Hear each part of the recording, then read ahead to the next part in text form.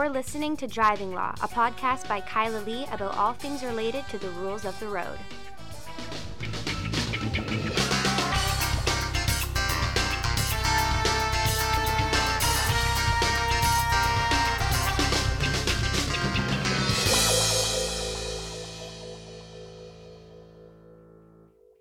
Hello, and welcome to another episode of Driving Law. I am Kyla Lee at Acumen Law, and with me remotely, yet again, is my co-hostess with the mostest, Paul Doroshenko. Hi, Kyla. How are you doing? I'm okay. You actually hosted the podcast last week. Yes, I was guest host, and you were missed, but we had a lot of fun, me and Jan, and there have been rave reviews of the podcast. There have been rave reviews. I was very impressed with the episode. It was important information for people. It was. Also, it's the type of thing that Jan and I could probably talk about for hours and hours. Although we would start to repeat ourselves with stories that we've told. Yeah. But they're fairly entertaining stories, I think. Yeah. Entertaining enough anyway. But I like you, and I like Jan, and I like the podcast last week. So thanks for being the fill-in host while I was dealing with a family issue. Yep. So welcome back. And we have lots to cover today. Yes, we do. You wanted to talk. I'm going to do this right off the bat, since you found a topic and you really want to talk about it. You wanted to talk about Tiger Woods. Well, I was hoping that we would talk about it a little bit beforehand, so we had some idea about what we would discuss. But my recollection of the story is that they've taken that Buick SUV and looked at the black box data, so the information that's obtained or maintained in the two computer systems, one with respect to the anti-lock brakes and the other with respect to the airbags, and concluded that the speed he was traveling at prior to the collision was roughly double the speed limit. But they are not charging him. Well, maybe the public interest in charging him is much lower on account of the fact that there was all the media attention surrounding the collision. Maybe he was injured a little bit. He's a public figure, so he had more of a backlash than the ordinary person would. Well, they may have also concluded that they didn't have an officer there to observe it, that there was no speed estimate, that this is a device that cannot testify, that they would have to maybe have someone from the manufacturer come and testify about it, which is expensive, all really for a speeding ticket. Because, what else are they going to give him? Yeah, and he didn't injure anyone else in the crash, right? It was just his vehicle went off a road. Yep. He was likely saved by that Buick. So where's the public interest in giving Tiger Woods a speeding ticket? Also, what is the point of speeding tickets? Speeding tickets are to denounce and deter. Is Tiger Woods, multi-millionaire, going to be deterred by a couple $100 speeding fine? Yeah, that's a good point. I mean, he's more likely to be deterred by the embarrassment, the fact that he destroyed a Buick. I think he was the spokesman for Buick. We'll see whether or not he continues to be the spokesman for Buick. And really, do you need to issue him a ticket in such circumstances? Some people are up in arms, though. Like, some people are just really angry. He's getting it's a double standard. Just because he's a celebrity, he's not getting charged. I mean, I just look at it and I think just because of the difficulty of prosecution, he shouldn't be charged. But on top of that, the guy suffered enough from this. Look, I was in an accident several years ago. We've talked about my accident a couple times. And one of the things in the accident was the driver of the other vehicle accused me of speeding. And the officer came up to me after the collision and he said, well, she said you were speeding, but I'm not going to give you a ticket because, you've suffered enough. So, and I'm just like a nobody. Well, you also weren't speeding.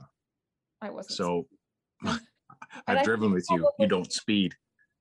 Didn't want to pick that fight with me in the end, because I would have disputed the ticket. He wouldn't have been. Of course. Yeah, there's no way you would have been ever convicted on that basis. But he didn't know that I'm a driving lawyer. The officer had no idea what I do for a living. Yeah, but under those circumstances, I don't think it would have mattered. I mean, the layman's speed estimation when it's an adverse party in a collision. That quality of that evidence is about zero. Yeah. You know, credibility and reliability. I don't think Especially so. I T-boned her with my car.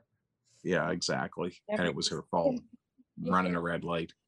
It was a stop sign, but yes. Whatever. She went through a stop sign, and yeah.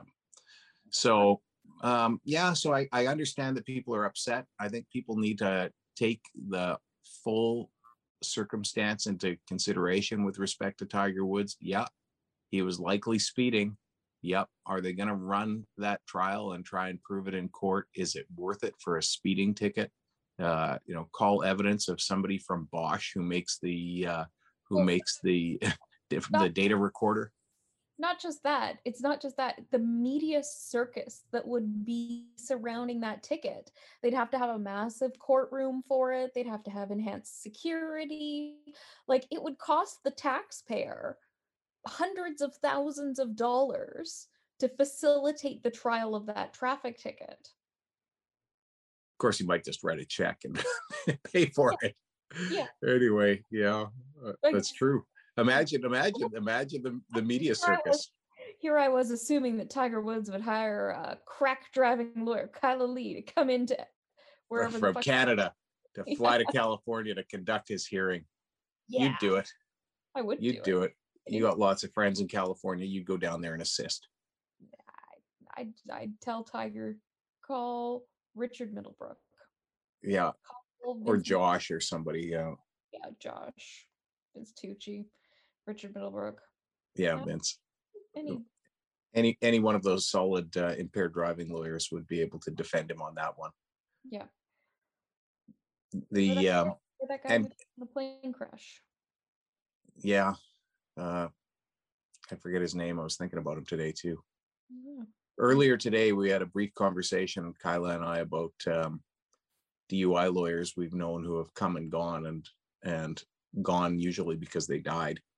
It's a sad story that you recognize that you're climbing the ladder as a lawyer in the profession as often as a result of attrition by death. That's really tragic, but true. Yeah, it's sad. I recognized it early on in my career. Like the guy older lawyers would die. The guy who gets to write the new constitutional law textbook in Canada is only doing it because Peter Hogg died. Yep. But such is the existence of all living things. That is, and all things, I suppose. Eventually, everything comes to an end. Turn. Sure. That's a song that could come to an end, as far as I'm concerned. I like that song. Anyway, speaking of coming to an end, let's end Tiger Woods and move on to something else. Yes. Today there has been a bit of an uproar because one of the officers who's been named an inspector with the Surrey Police has what people are calling a history of impaired driving.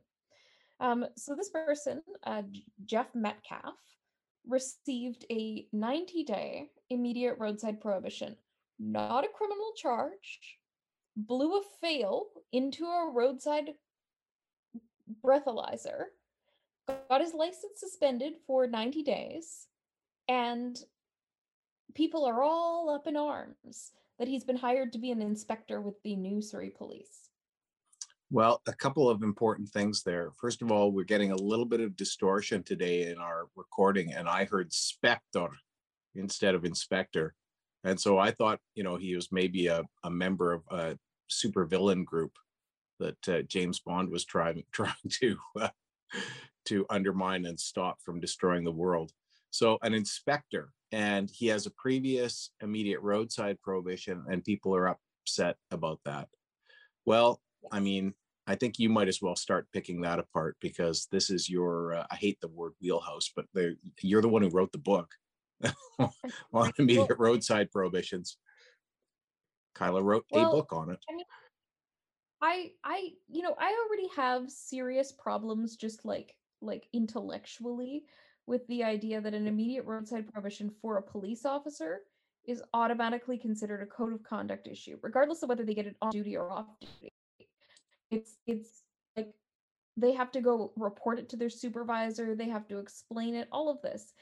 It's meant to be a quick sanction to deal with the problem of a potentially impaired driver that provides a summary avenue of redress in the event an officer was wrong in their judgment in issuing the prohibition.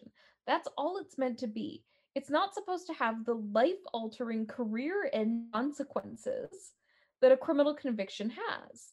And if there is a good reason that's in the public interest for a police officer who's stopping somebody and considering going the IRP route to instead pursue a criminal charge, then it's incumbent on the police officer to do that at the time. But the way that this has evolved in the 11 years, can you believe that we've had roadside prohibition? Yeah, I know. 11 years as of September. 11, well, minus the 6 months where they were suspended for being so it's 10 years right now, actually. Yeah. About, yeah. In the decade that we've had immediate roadside prohibitions, have evolved into this thing where now you have to report them. You know, when I applied to be a member of the bar, I wasn't asked about immediate roadside prohibitions. They're now on your Law Society application, even though they're not an offense. They're an administrative sanction, and the courts are like, oh, it's just a a minor thing because it's an administrative sanction and it doesn't have the real world consequences that a criminal conviction does. So the panoply of procedural protections that apply in a criminal prosecution don't apply in an immediate roadside prohibition hearing.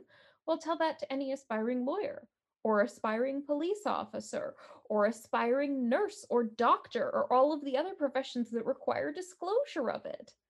And so this guy is having his career scrutinized over something that was supposed to be comparatively nothing.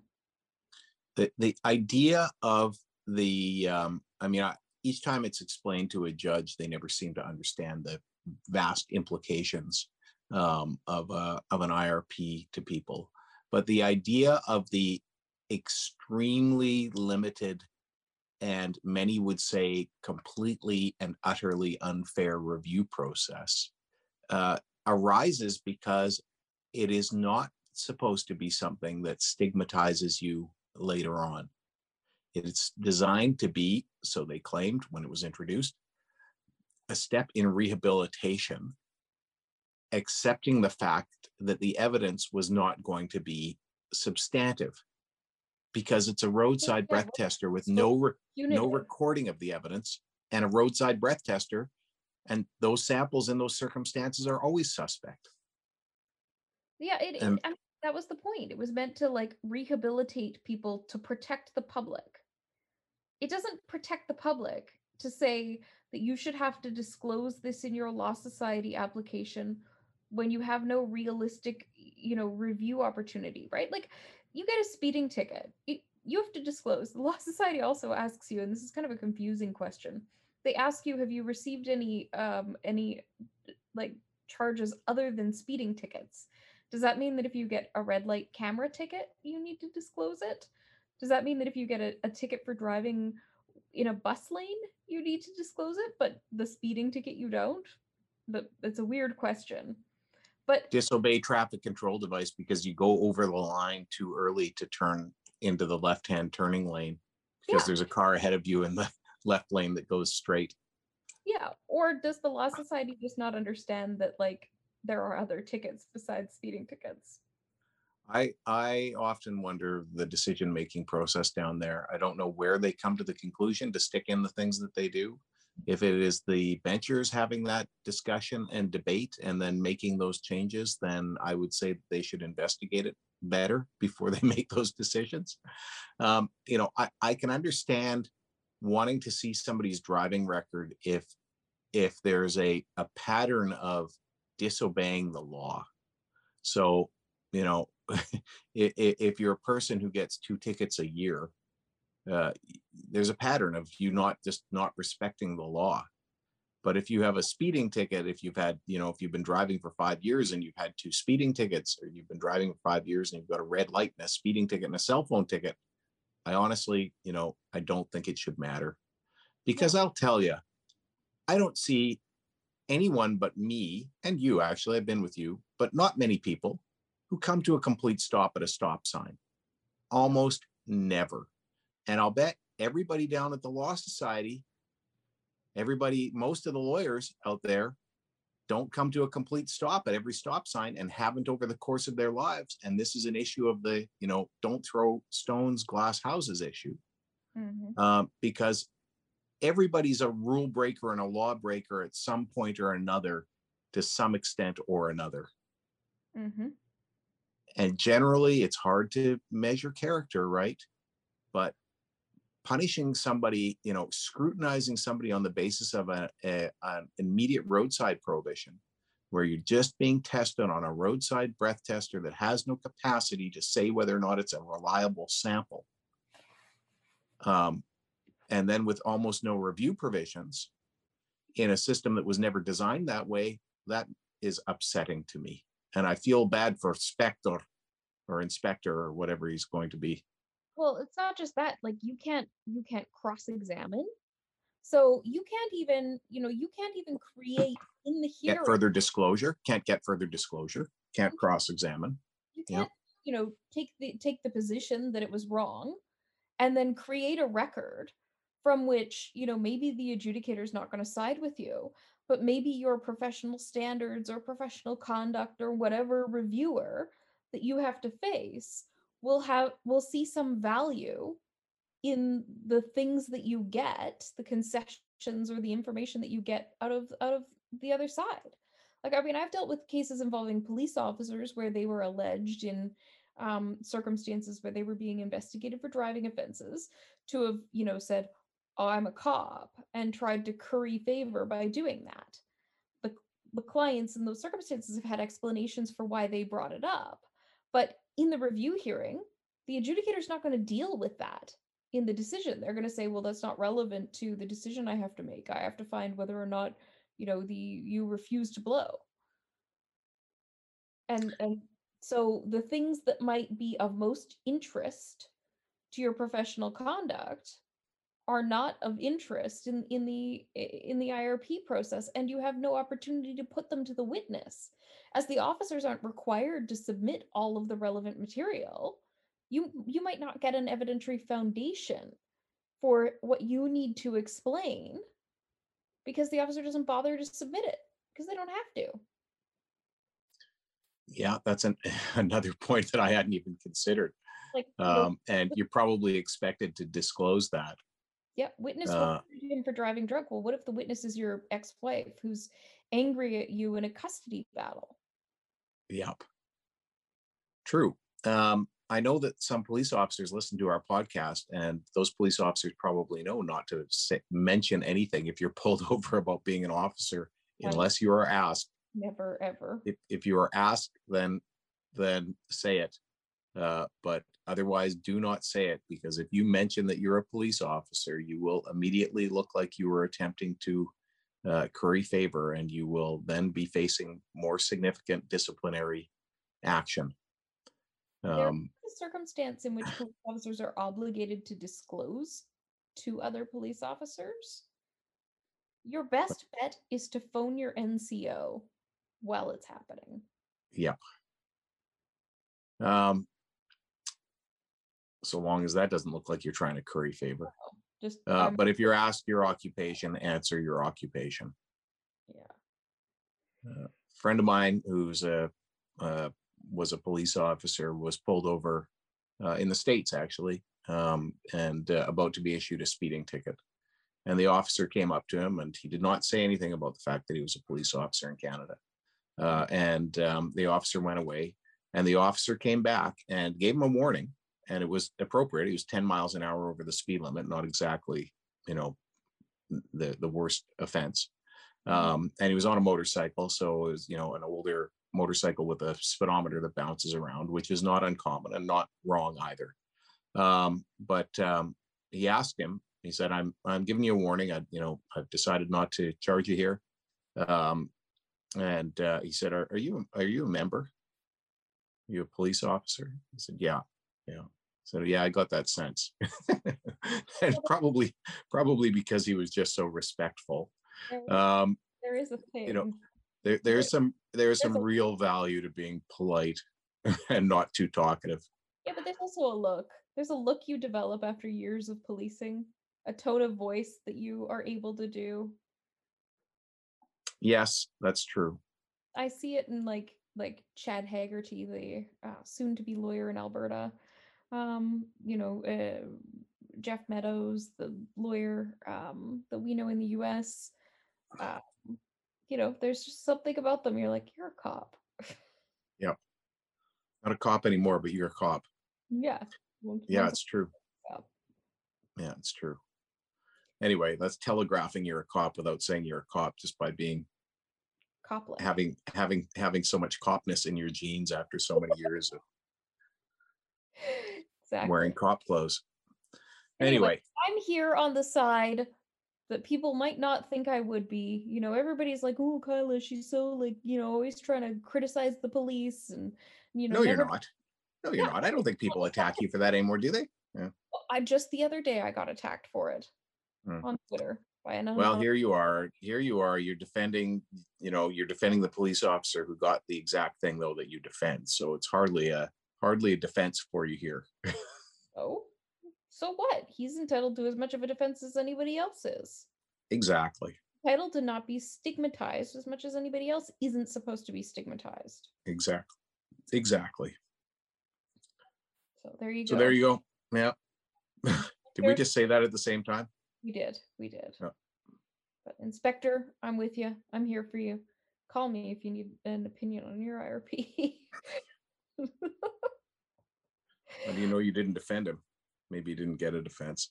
That's one of the other things I've noticed, that many police officers just are of the view that they shouldn't defend themselves. If you're a police officer and something like this goes wrong, give us a call. We're easy to talk to. Mm-hmm. We're not ratting you out to your fellow officers or anything. And we're not judging. We're lawyers. And yeah, there's very little judgment here. Oh. Unless you're judging people on the basis of not enough information, then we're judging you for judging. I get a lot of clients that are always trying to explain to me, I'm so sorry, and I never do anything like this, and this is not like me. I'm like, I'm not judging you. Yeah. It just doesn't bother me. Just the facts. Just the facts. People ask me, how can you do it? It literally does not bother me. I don't know. Am I dead inside? I don't think so. Not at all. You're focused on the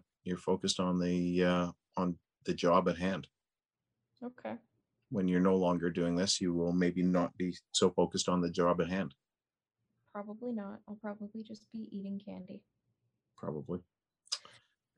Or Doritos. I noticed there was a Dorito truck parked right below your window the other day. I know. And they didn't even bring me any. Yeah. Well, they should feel obliged to. I know. That's what I'm saying. Doritos. Why are you doing that to me? Yeah. Anyway, so there we go. Yeah. The Spectre and Doritos. What's next? Anything else we're talking about tonight? Yes. Today?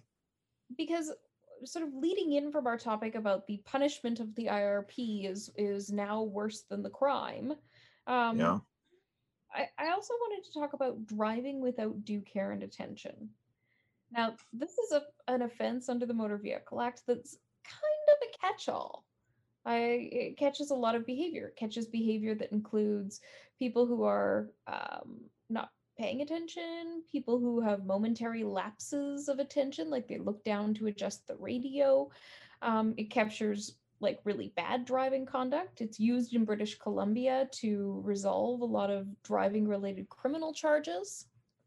It's a great offense because it fits so many circumstances. And the consequences under the Motor Vehicle Act: $368 fine, 6 points, it's hefty penalty, high fine, 6 points. And of course, under the Offense Act, automatically triggers driver point premium, and it's considered a high risk offense. Yeah, your insurance rates go up. Under the you have to pay the driver point premium and when you renew your license as well, or once a year annually. Well, you only have to pay driver risk or driver point, whichever one is more. Yeah. Under the Offense Act, if you're prosecuted with a 144 offense, you can face even greater consequences. And So you can be issued the ticket, or you Yeah. can be issued an appearance notice, Yeah. a document that compels you to go to court to face it in front of a provincial court judge. And the whole process at that point is prosecuted the same way as a criminal offense. Yes. And they use it often in cases where people have caused an accident that has led to somebody dying, where their driving was bad, but it wasn't like, criminal bad. So where there's not enough for dangerous driving. And we have talked a lot about dangerous driving on this podcast. We've talked about, that momentary lapse in judgment spectrum that starts there, and momentary inattention and goes all the way to, the driving through city blocks like a maniac. And Yeah. the 144 offense is that's end of the spectrum where the driving is not dangerous driving. Yeah. That doesn't rise to dangerous driving, but it's somewhere below. Now, the reason I bring this up is because it's very interesting the way they do these informations in the drive without due care cases. Because pursuant to all of the decisions that you and I have talked about recently that have come out from the courts about what you can get if you're issued a ticket, you shouldn't be able to be given more than the fine, and the superintendent of motor vehicles should have jurisdiction over the driving prohibition. But when they're prosecuted under the Offense Act, apparently that doesn't apply, which means that there is unlimited ability to impose consequences outside of a maximum fine of $2,000. Like under the Motor Vehicle Act, there's no limit on how long a judge can prohibit you from driving. True. There's a limit on how long you can go to jail under the Offense Act. Yeah.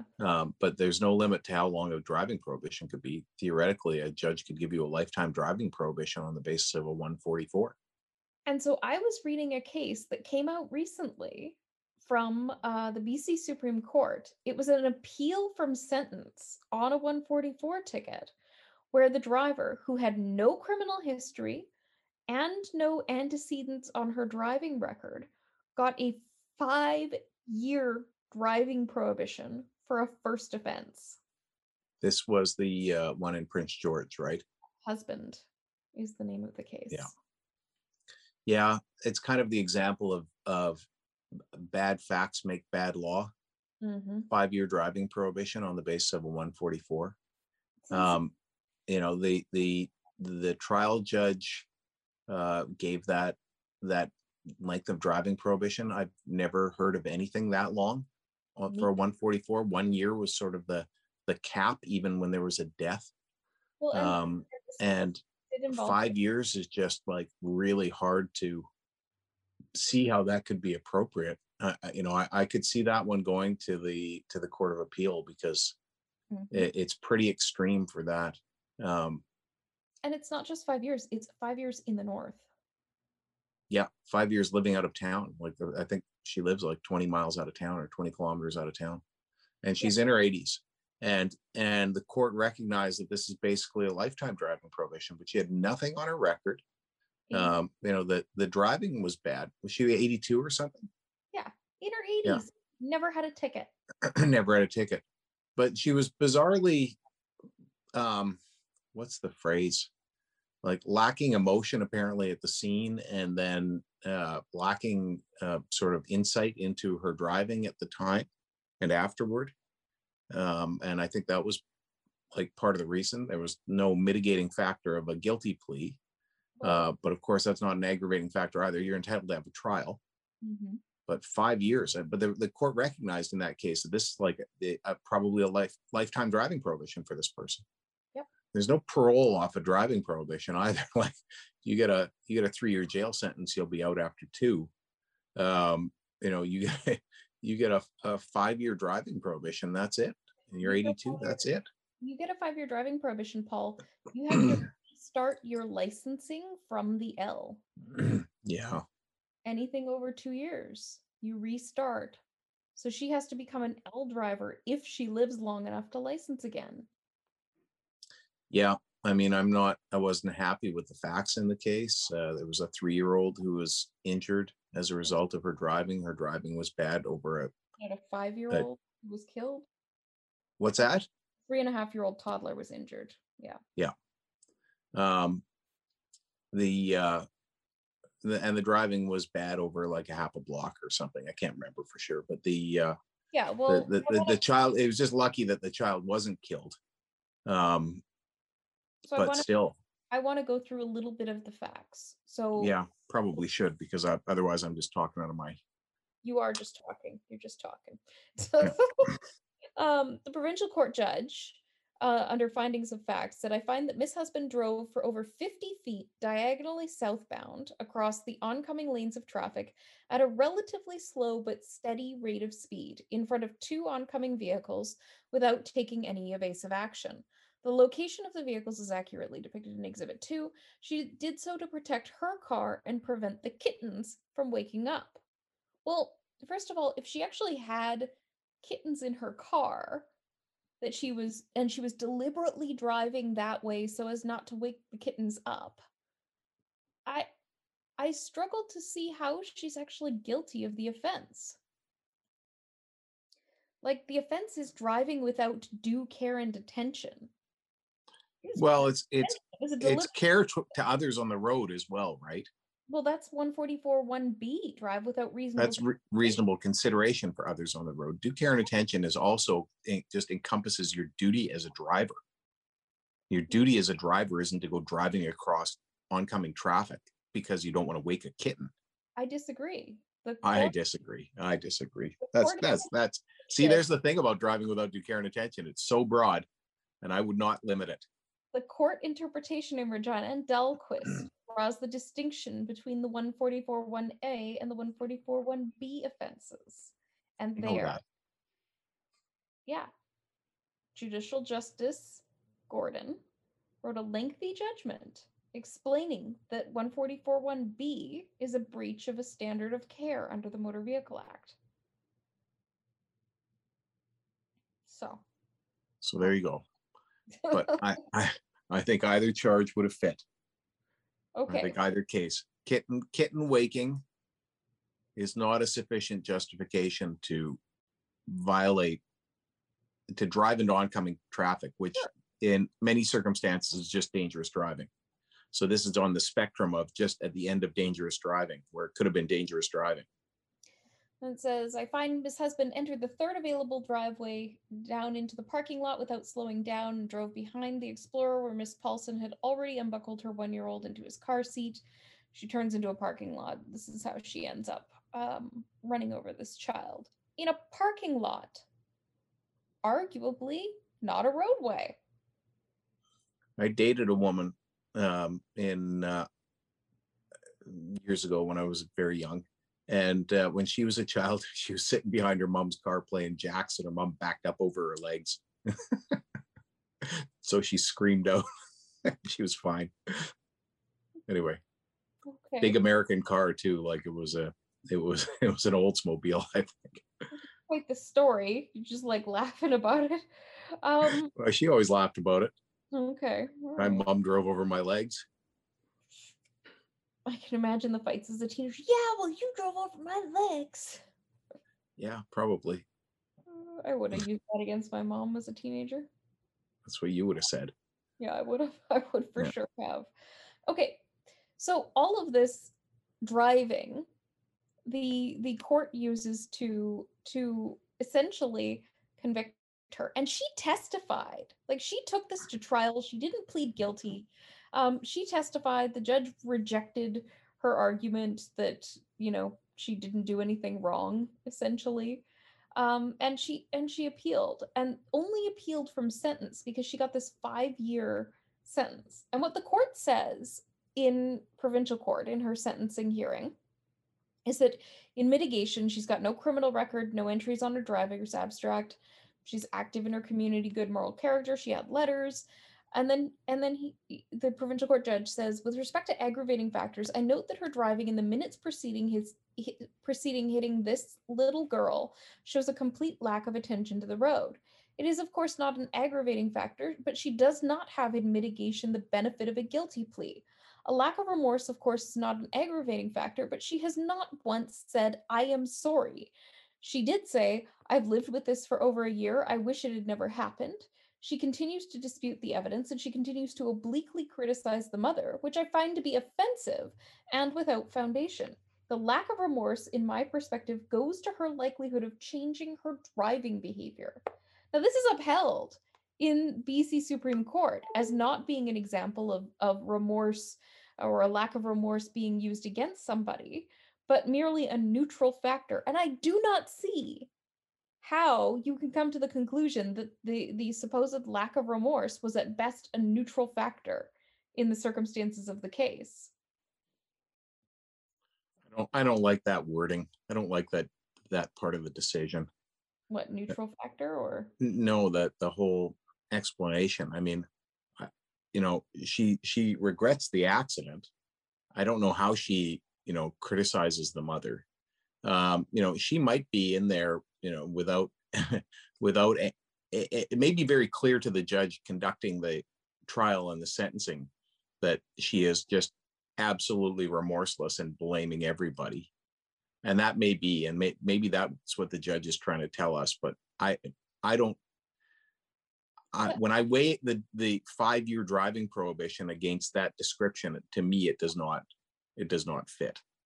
To me, this was an example of using a lack of remorse as an aggravating factor, because what the judge says is, you know, this lack of insight essentially is an indication that she's not going to change her driving behavior.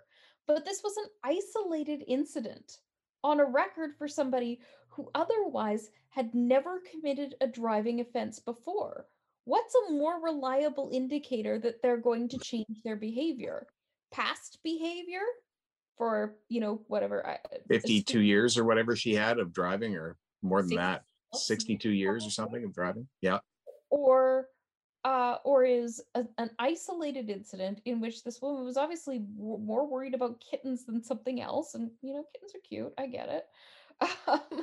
Like, what is the more reliable indication of how a person is going to behave in the future? Their lifelong good service and good citizenship, or one incident where they go, you know what, this was not my fault and I don't accept responsibility for this, even if they're wrong. Yeah, I'm not happy with this decision. And to me, it was twisting the lack of remorse into something more than it actually was in the circumstances, and it sets a dangerous precedent. It is a bad precedent. It's a, you know, it's bad facts making bad case law. I mean, I think she would have been much better off on the basis of the facts that are described, pleading guilty. And it should have been a joint submission of some sort, probably for a 1-year driving prohibition. I'll bet she never thought that she would ever get beyond 1 year. Well, you know, I'm sure her lawyer probably told her, if she had a lawyer at the trial, probably told her it's highly, highly unlikely that you would get more than a year. I'm surprised the Crown asked for that. There's a up and defended it on a sentence appeal. I'm surprised about that too. But like, there's a ton of case law out there in the 44 sort of causing death realm that finds that no driving prohibition is appropriate where the person has no antecedents. I know there's and that's case law across Western Canada.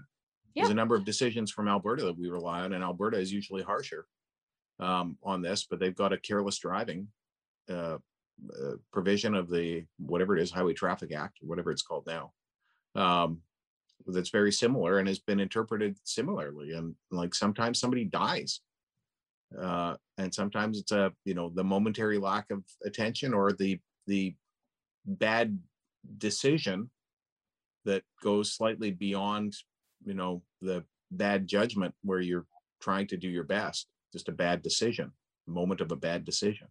Yeah. 5-year driving prohibition is, you know, it's a life sentence driving prohibition for this person, and they've got nothing else in their history. And there's also, and that just seems extreme to me. Where's the proportionality here, right? Like a fit sentence is a sentence that is similar to other sentences that have been given to other similar situated offenders for similar conduct. Yeah, it feels like age discrimination in this circumstance. There is not because a it's single because case. it's just set up to make sure that she never drives again. Right. The defense brought 3 cases to court to say, this is not a fit sentence. The Crown brought 1, a case of Regina and Miller from the BC Supreme Court, which talks about criminal appeals, and specifically a 3-month jail sentence and a modest fine, on the basis of the fact that there was a drive without due care and attention that resulted in a death. But in Miller, as the BC Supreme Court judge recognized, it was distinguishable because the offender had a lengthy driving record.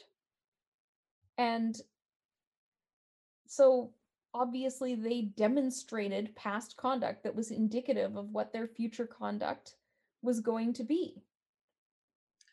Yeah, there's the one-offs, and this sounds like it was a one-off. And then there's the people, the pattern of behavior that you're trying to deter in the future because you can't change the fact of the past. Mm-hmm. But the one-off, how are you trying to change their behavior in the future? Yeah, I doesn't this to me it's just it's not a rational decision. I hope it goes to the Court of Appeal, but the Court of Appeal in this province usually is pretty harsh. So yeah, it's who knows? ridiculous. Anyway. British Columbia is often thought of as a very liberal jurisdiction. Not necessarily. Yeah. Anyway, I'm shocked at the decision. I'm very surprised that it was done the way that it was done. And I wanted to talk about it today for that reason. Yeah. Well, I don't think it's as I said at the top, it's bad facts making bad law.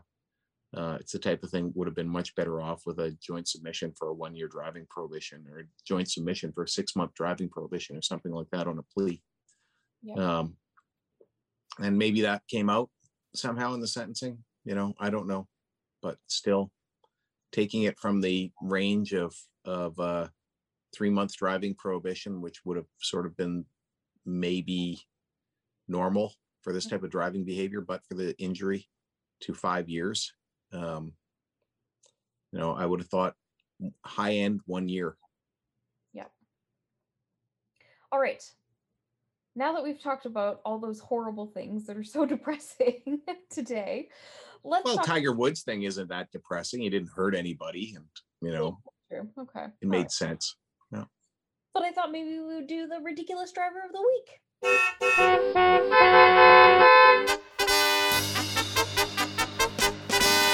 The ridiculous driver of the week. It's my favorite thing, the ridiculous driver of the week. I know, it's what you keep coming back for. I know. What is it this week, Kyla? What do you got? I'm kind of on the side of the driver here.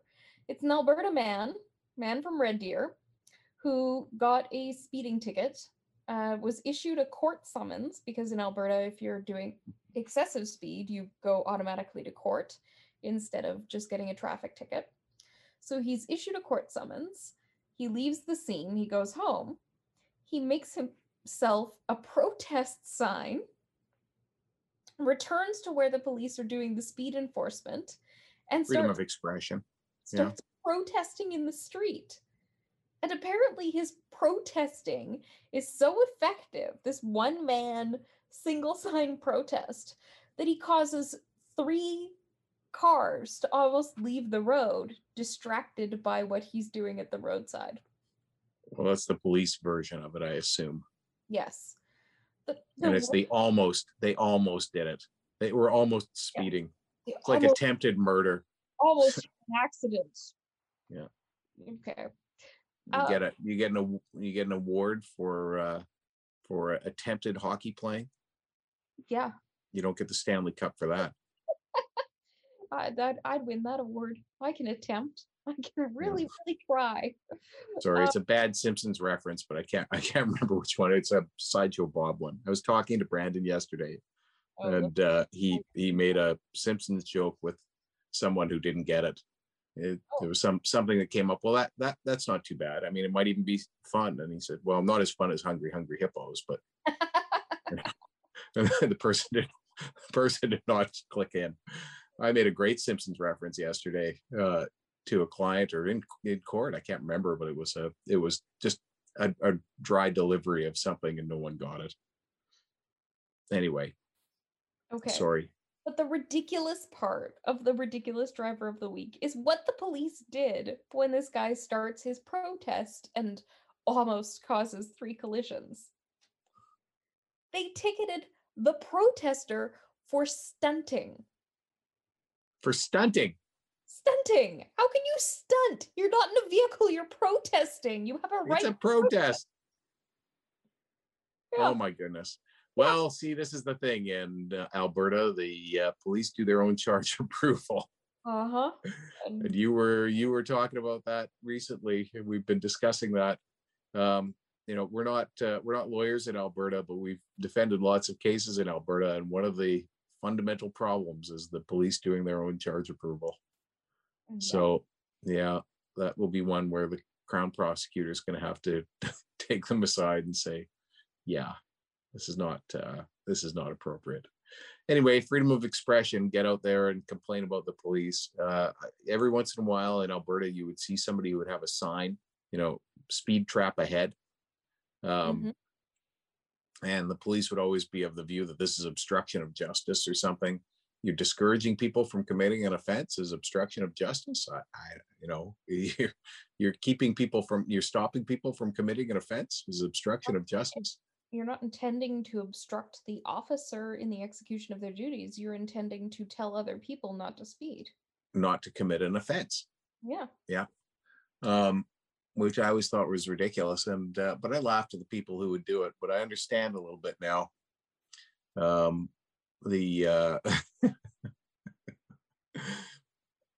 My understanding arises as a result of the fact that I'm a lawyer now. Back then, I used to look at it and think, I wonder if I could be the crazy guy standing out there. Yeah. Exactly. Oh well. That's our podcast, Paul. Yeah, I enjoyed the ridiculous driver of the week. Thanks. Glad. And thanks for joining me. And thanks everybody for listening. If you have any driving law related questions, you can reach us online at vancouvercriminallaw.com or give us a call 604-685-8889 and tune in next week for another exciting episode of Driving Law.